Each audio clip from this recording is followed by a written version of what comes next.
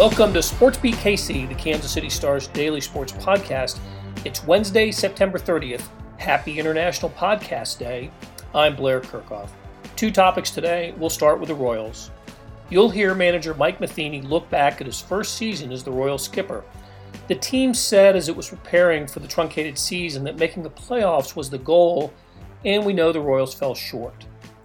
But there were some promising signs for the organization. Matheny talks about where the Royals appear to be in good shape, pitching, and where the improvement is needed, offense.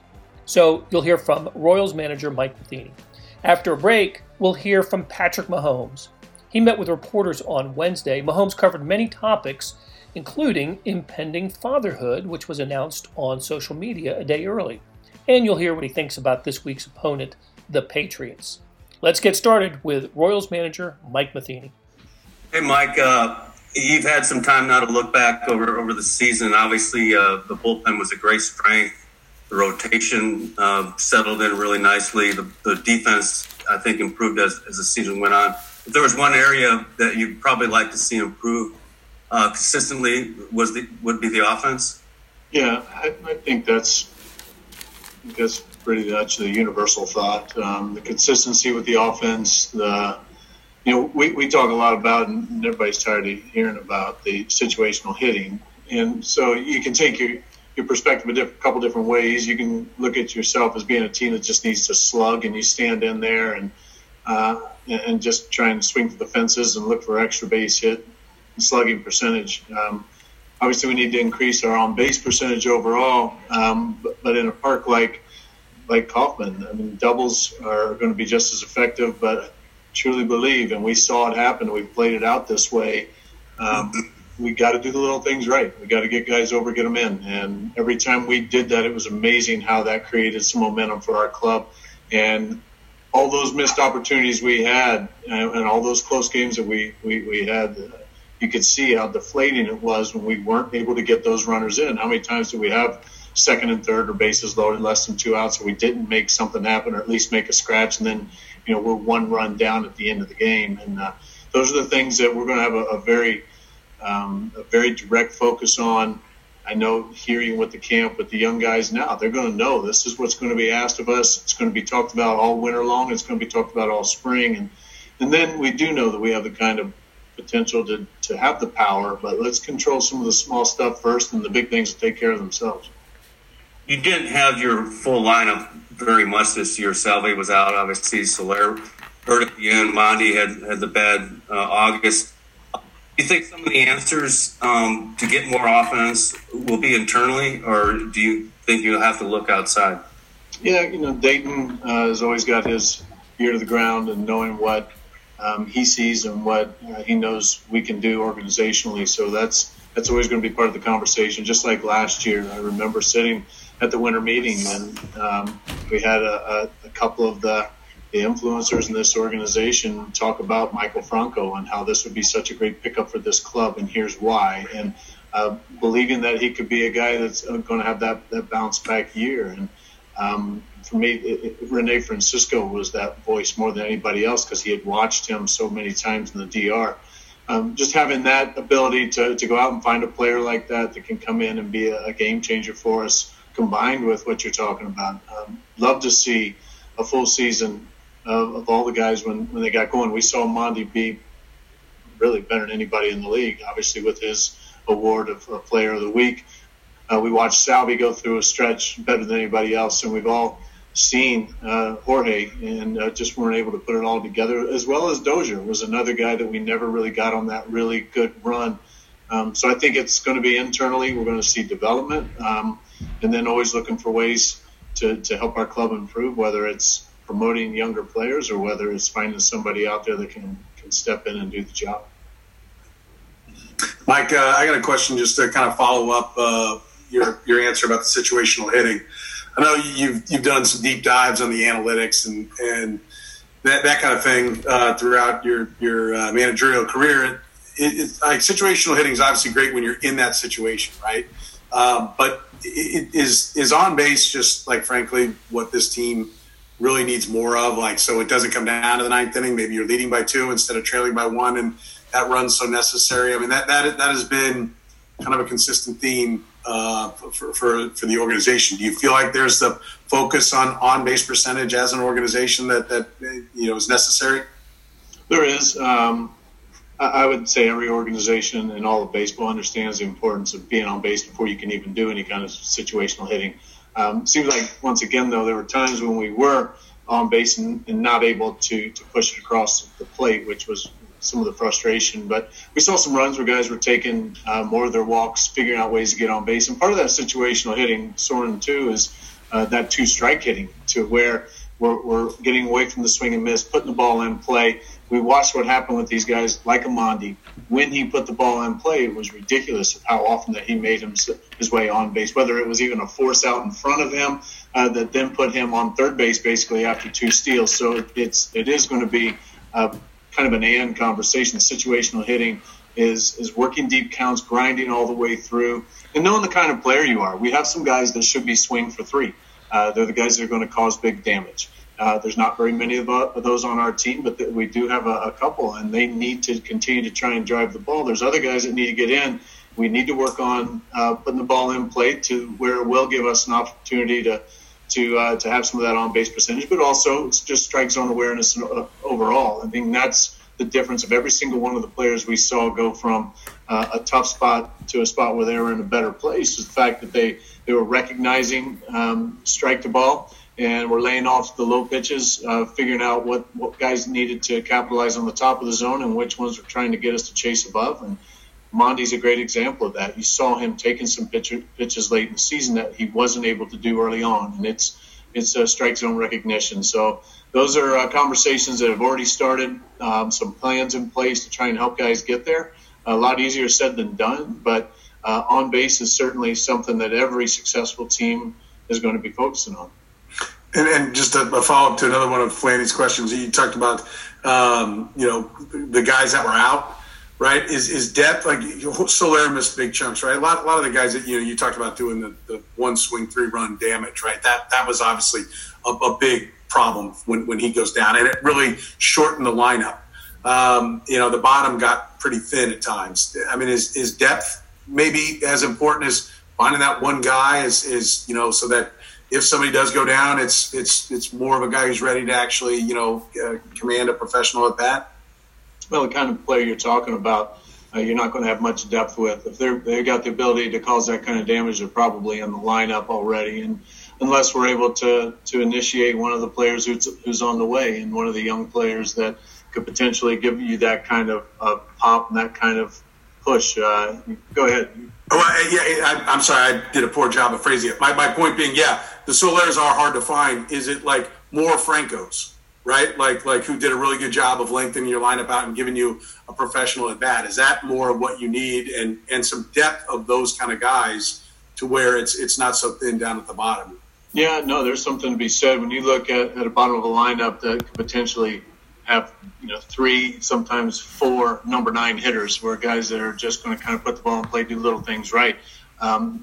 In the American League Central, you're going to have a tough time competing. You're going to ask your pitchers to do a whole lot to keep some of these other offenses down when you've got a very stacked 4 or 5, and then you just kind of piecemeal on the rest with guys that weren't quite locked in or haven't quite been proven yet. So, but when you look, once again, going back also to Flanny's comment, in fact, when you put the lineup of what it should look like when everybody was healthy, that gave you that depth, I believe. You were talking about being able to run all the way down through that lineup, potential to do some damage, or the potential to put together the grinding style and path that we need. But without question, the additions of guys like Michael Franco are needed, but we need the guys that we have to, 1, be healthy, and 2, stay healthy, and then 3, continue to improve. But I think a lot of that depth is going to be there if we can make a couple of adjustments and then get a couple of these guys to take their game to that next level. When you look this year as a whole, the expectations you had coming into this, maybe spring training, obviously the year was very different than, a normal year. You obviously couldn't know about the COVID and everything else that was going to interrupt the shortened season and all that. But how do you feel like this team measured up to your expectations for them going into spring training? Well, the record is what the record is, and it's it's interesting to see some of these teams that are still playing right now that weren't too far ahead of us. And you could go back in a number of games saying, well, what about that one or this one? We didn't have any of those crazy dramatic walk-off style games that another team had in their pocket that we stole. I mean, most of them we grinded out all the way, and a couple we let slip. And you just see how close we were, even win-loss column, to being where we wanted to be, which was continuing to play into October. But overall, I've said this a number of times, and it was kind of the call to arms to the guys from our very first conversations last November.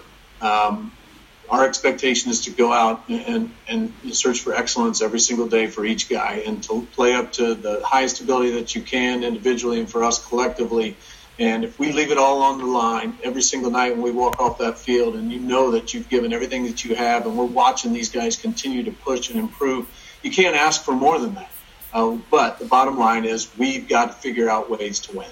Winning is our business. And we didn't do that nearly as much as what we wanted to. But with the process in place of watching these guys prepare and compete and just how they worked, I had no regrets on how they went about their business. And I believe that they continued to move in that direction. What we were really hoping for was to change their belief of themselves into being a team that can win.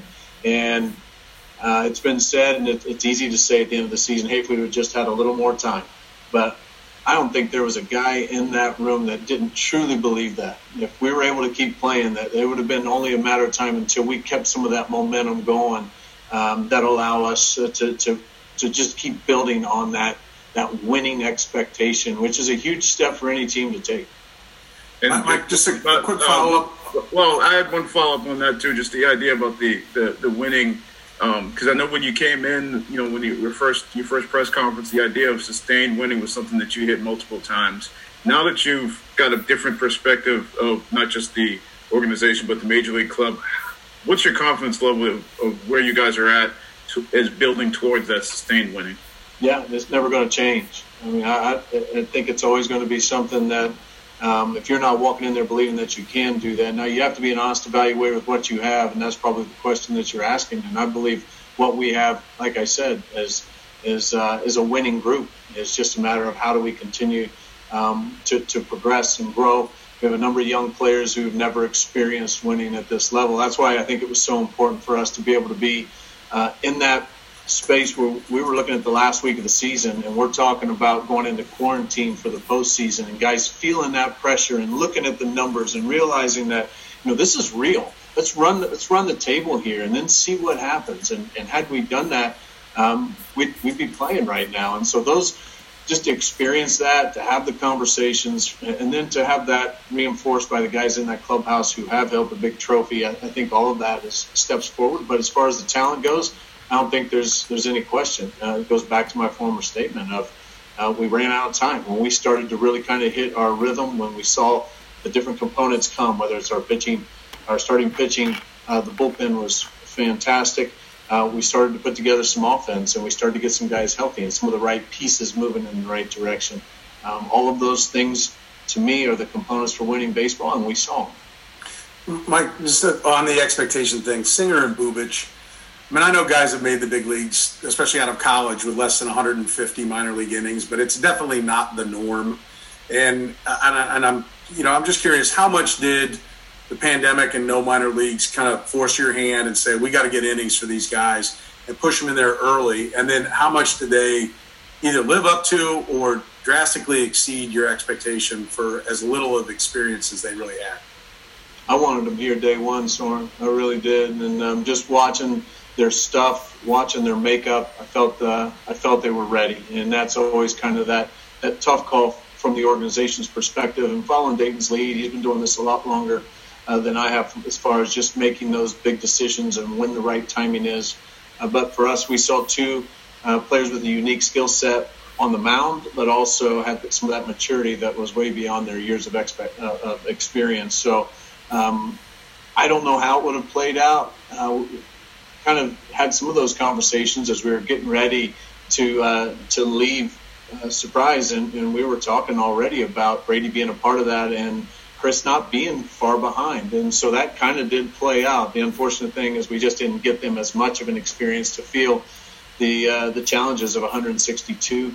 Both of those guys did a real nice job during the quarantine of staying very active, of keeping their pitch counts up, trying to build innings that we could kind of at least track and give some sort of value to for their overall workload. And they're continuing to work through the rest of this offseason to try and build up whatever that needs to be. But I don't think it was something that was forced by this situation, Storm, because they were two guys that we needed to step in and fill those holes that we had opportunities for starting pitching, and they both stepped in and did, I thought, a phenomenal job for young players. This episode is brought to you by Shopify. Whether you're selling a little or a lot, Shopify helps you do your thing, however you cha-ching. From the launch your online shop stage, all the way to the we just hit 1 million orders stage. No matter what stage you're in, Shopify's there to help you grow. Sign up for a $1 per month trial period at shopify.com/special offer, all lowercase. That's shopify.com/special offer. Hey, it's Blair. We have a special subscription offer for SportsBeat KC listeners, unlimited digital access to the Kansas City Stars award-winning sports coverage. Sign up now for 1 year of Sports Pass for access to all the sports news, features, and columns presented on the kansascity.com site, and it's only $30. That's a 40% savings off our regular rate. Your subscription will automatically renew after the initial term at $50 unless you tell us to cancel. Your subscription helps support the sports coverage of kansascity.com and the Kansas City Star, and that support has never been more important. Please visit kansascity.com/SportsBeatKC offer to get this special offer. And as always, thanks for listening. Let's start with Pete Sweeney. Go ahead, Pete. Hey, Patrick. You mentioned after the game that the Ravens showed you a look that maybe you hadn't seen on film. Coach Belichick has made a living really off of that. I was wondering how you and Eric Bieniemy and Andy Reid go through the process of preparing for maybe things that aren't on film. How do you go about that? Yeah, it takes a lot. I mean, being able to watch all what they've done this year, being able to watch what they've done multiple years in the past. I mean, luckily for us, we've played them a good amount of times now, so we can see all the different types of stuff that they presented us and offenses like us. And so, there's going to be unscouted stuff. There's going to be stuff that he's going to throw out there. I mean, that's why he's one of the best coaches of all time.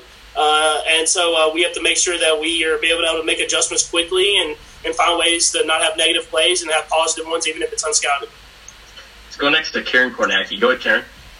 Hi, Patrick. How are you doing? Great. What a great year for you. I mean, first of all, you're the Super Bowl champion, Super Bowl MVP. You beat Baltimore. You showed who's the top quarterback, and then you announce you're going to be a dad. I mean, can you put in perspective just all this great stuff for you, and, of course, the most important thing being a dad?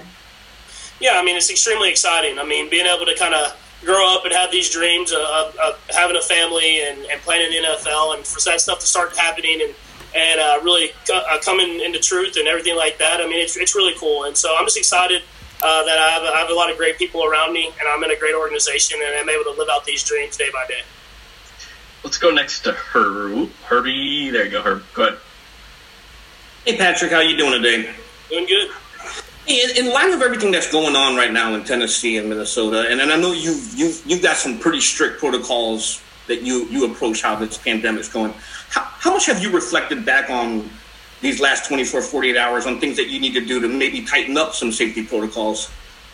I honestly feel like us as an organization has done a great job of holding each other accountable. I mean, it's something that can happen to anybody. You don't look down on anybody that it's happening to, but it's kind of the way 2020 and the world has been. But I feel like Rick and his staff and the whole organization has done a great job of keeping us socially distanced, making us wear masks, even when people try to slip and not wear them, but making sure that they're wearing masks, holding each other accountable, and then you just kind of accept what happens. And so I'm just going to make sure that we keep emphasizing that, make sure that we continue to wear our masks, socially distance, and try to prepare ourselves so that we're not harming anyone else or ourselves. Let's go next to Sam Ellinger. Go ahead, Sam. Hey, Patrick, this is a little bit of an off-the-wall question, but you would have been, I think, in sixth grade when the Patriots went 18-1. Do you have any memories of watching that team? I'm also curious if that's something that's even 1% on your radar going undefeated this year. Yeah, I have some memories for sure. I mean, when they had Moss and Brady and they were lighting up the scoreboard and then making the run and everything like that. I mean, that was an amazing football team. But I haven't thought that far ahead. I mean, we're just 3-0 right now. I think that if you start thinking like that is when you just lose football games. Look at us last year. We came off a big win against the Ravens and then dropped a few games right there in this kind of October month. And so I think you just have to prepare week by week, day by day, and know that you're going to have a great challenge every single time you step on that football field. And so you can't take anybody for granted, and you have to make sure that you really accept that challenge every single day. Go next to Matt McMullen. Go ahead, Matt. Hey, Patrick. Back-to-back road games, empty stadiums, obviously. Just how excited are you to get back to Arrowhead? I'm very excited. I promise. I'm very, very excited to be there, have the fans there, be in Arrowhead, and kind of feed off that energy. I mean, obviously we've learned to play in the empty stadium and kind of give ourselves our own energy on the sidelines and rooting for each other, but then to have Chiefs Kingdom there with us, rooting us on. I'm excited to be at Arrowhead and be able to play in front of some fans. Let's go next to Adam Teicher. Go ahead, Adam. Hey, Patrick, wanted to ask you about Stephon Gilmore. You've played against him a number of times now. What is it about him that stands out to you? And is there something about him that you and any quarterback really needs to know about him when you're playing against him? I think all the quarterbacks know he's really, really good. That would be the main thing. I mean, he's a guy that's big, he's physical, and he's fast. And being with Coach Belichick, you can really tell that he really understands route concepts. He really understands alignments, what routes the guys can run from certain alignments, and I think that's just made him better and better each year. So it's a great challenge for us. That entire defense is of every single time we play them, but he's a guy that you have to know where he's at on the field, and you have to know that he's going to be a physical guy that's going to really contest every single play that you go his way. Let's go next to Pete Sweeney. Go ahead, Pete. Patrick, I was wondering, and I know you're not going up against him, but with Cam Newton, just what are your memories of watching him, and how much, when you were coming up, did you sort of mimic and try to do some of the things that he does? Yeah, I wish I could do some of the things that he does as far as how physical he is and the way he's able to make plays happen. But he's a great football player. Someone, like you said, I watched when he was at Auburn. He actually went to Blinn College, which is down there kind of close to East Texas, and so he played against like TJC and some of those junior colleges. And I see his highlights then when I was back in high school in those days. And so he's a great football player, and he's in a great spot now, and he's playing really good football. So you understand it's going to be a great challenge to go up against this team, knowing that they're going to be able to really move the football, and hopefully our defense is going to come out there and play like they did this last week. Let's go next to Harold Kuntz. Go ahead, Harold. Hey, Pat. You just continue to have success against teams that blitz all the time. Just what goes into that success and how you've been able to do so far? And my other question to you is, if there had to be a player who's an uncle to the new baby on the team, who would you trust as the babysitter? Well, the first question, I probably would say first the blitz. I think the biggest thing that we do is we prepare. It's all preparation. We really prepare for blitz coverages and different looks, different fire zones, different man blitzes, and we have guys that quicken up the routes and get themselves open. And then whenever we want to take a shot versus the blitz, I think guys do a great job of making sure they make distinct angles where I can throw the ball into space and let them make plays. And we've done a great job of that. And then the second part, as far as like an uncle, I would say like Matt Moore or someone like that that's responsible. I can't let like Trav or anybody do it. I mean, you never know what would happen. Let's go next to Nate Taylor. Go ahead, Nate. Hey, Patrick. Congratulations. I wanted to ask you, because you guys are so good at throwing the ball and completing balls downfield, that your defense is one of the best, at least so far this year, at containing teams from not having big plays. When you have Tyrann Mathieu, Juan Thornhill, Dan Sorensen, and even a new guy in Tedrick Thompson, just what do you think that they provide for that defense so that the opposing offense isn't able to get big chunk plays the way you guys are on offense? I think the biggest thing they provide is they're gonna be right there contesting every single deep pass, and that's the difference maker. Whenever you have guys that are contesting every pass and making it have to be a perfect throw and a perfect catch every single time, it's hard. It's hard on the offense, and so they might give up a catch here and there, but they're going to be right there contesting it, and they take respect and responsibility of making sure that no big plays happen. We've got time for a couple more guys. We'll go Sam and then Sarent. Go ahead, Sam. Hey, Patrick. We didn't ask you much about the long touchdown to McCole Hardman after the game. you obviously took a really deep backdrop on that. Was that what you anticipated doing before the snap? I guess what did you see on that play and also before the play? Yeah, I think it was one of those kind of looks where they did that kind of package of blitzes that I wasn't expecting, and there was a guy free, and right off the snap, I knew that the guy was going to be able to come free, and I knew we had the coverage over the top that we liked, and so instead of having to maybe check it down or throw it, I wanted to buy time to let McCole run his route, to put the ball out there, and once I saw him make the first move of the double move, I knew that with his speed he could run underneath it, so I just tried to put it out there as far as I could. As we call it, it was probably a little bit of a toaster because it wasn't a very good spiral, but it got out there enough where he was able to catch it and score.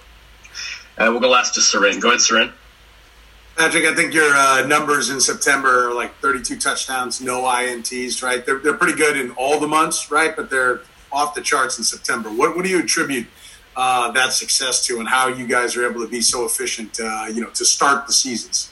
I truly believe it's how we run training camp. I mean, Coach Reed puts us in these situations that are very game-like, that they're very similar to the situations that we really presented in the game, and we're prepared for it. And I think that's a big credit to him and our whole coaching staff, is they put us in situations in training camp that we're prepared for everything right out of the gate. And now it's about building and keep getting better and carrying that momentum throughout the season. Little bonus audio for you here. Let's hear what Chiefs tackle Eric Fisher had to say about his touchdown reception in the Monday night game against the Baltimore Ravens. What was going through your mind when you knew that play was getting called and when the ball was in the air? Yeah, we had to go heavy personnel on that, and once Wiley was down, I didn't think there was a chance we were calling it, so kind of surprised me, which might have been a good thing. That way I wasn't thinking about it the whole game. But when it came in, I went and reported eligible, and luckily kind of tricked the defense on the field there, and wide open over there in the end zone. And Pat made me work for that one a little bit, but it's all right. We practice those kind of things, and it was a memory I'll have for life. That'll do it for today. Thanks to our production staff of Derek Donovan, Randy Mason, Beth Welsh, Jeff Rosen, Chris Fickett, and Savannah Smith. Links to stories about the Royals and Chiefs can be found in the show notes and on kansascity.com. Hey, earlier in the episode, you heard me talk about the Sports Pass offer. It still stands and still a good one, $30 for a year's worth of sports coverage, and that includes the Sports Extra that comes with the e-edition. There are more than 50 additional pages of national sports coverage today. Well, here's an even better offer. Buy the entire Kansas City Star product. Sports, news, features, commentary, and analysis, the whole thing. You get all the stories written by my talented colleagues, plus additional news, sports, and business coverage with the e-edition. There's an entire section devoted to last night's debate. Hey, the details can be found at account.kansascity.com/subscribe. That's account.kansascity.com/subscribe. And whether it's the Sports Pass or the full subscription, you're getting and supporting the best sports and news coverage in Kansas City and helping us produce programs like Sports Beat KC. Thanks for listening, and we will be back on Thursday with a new episode.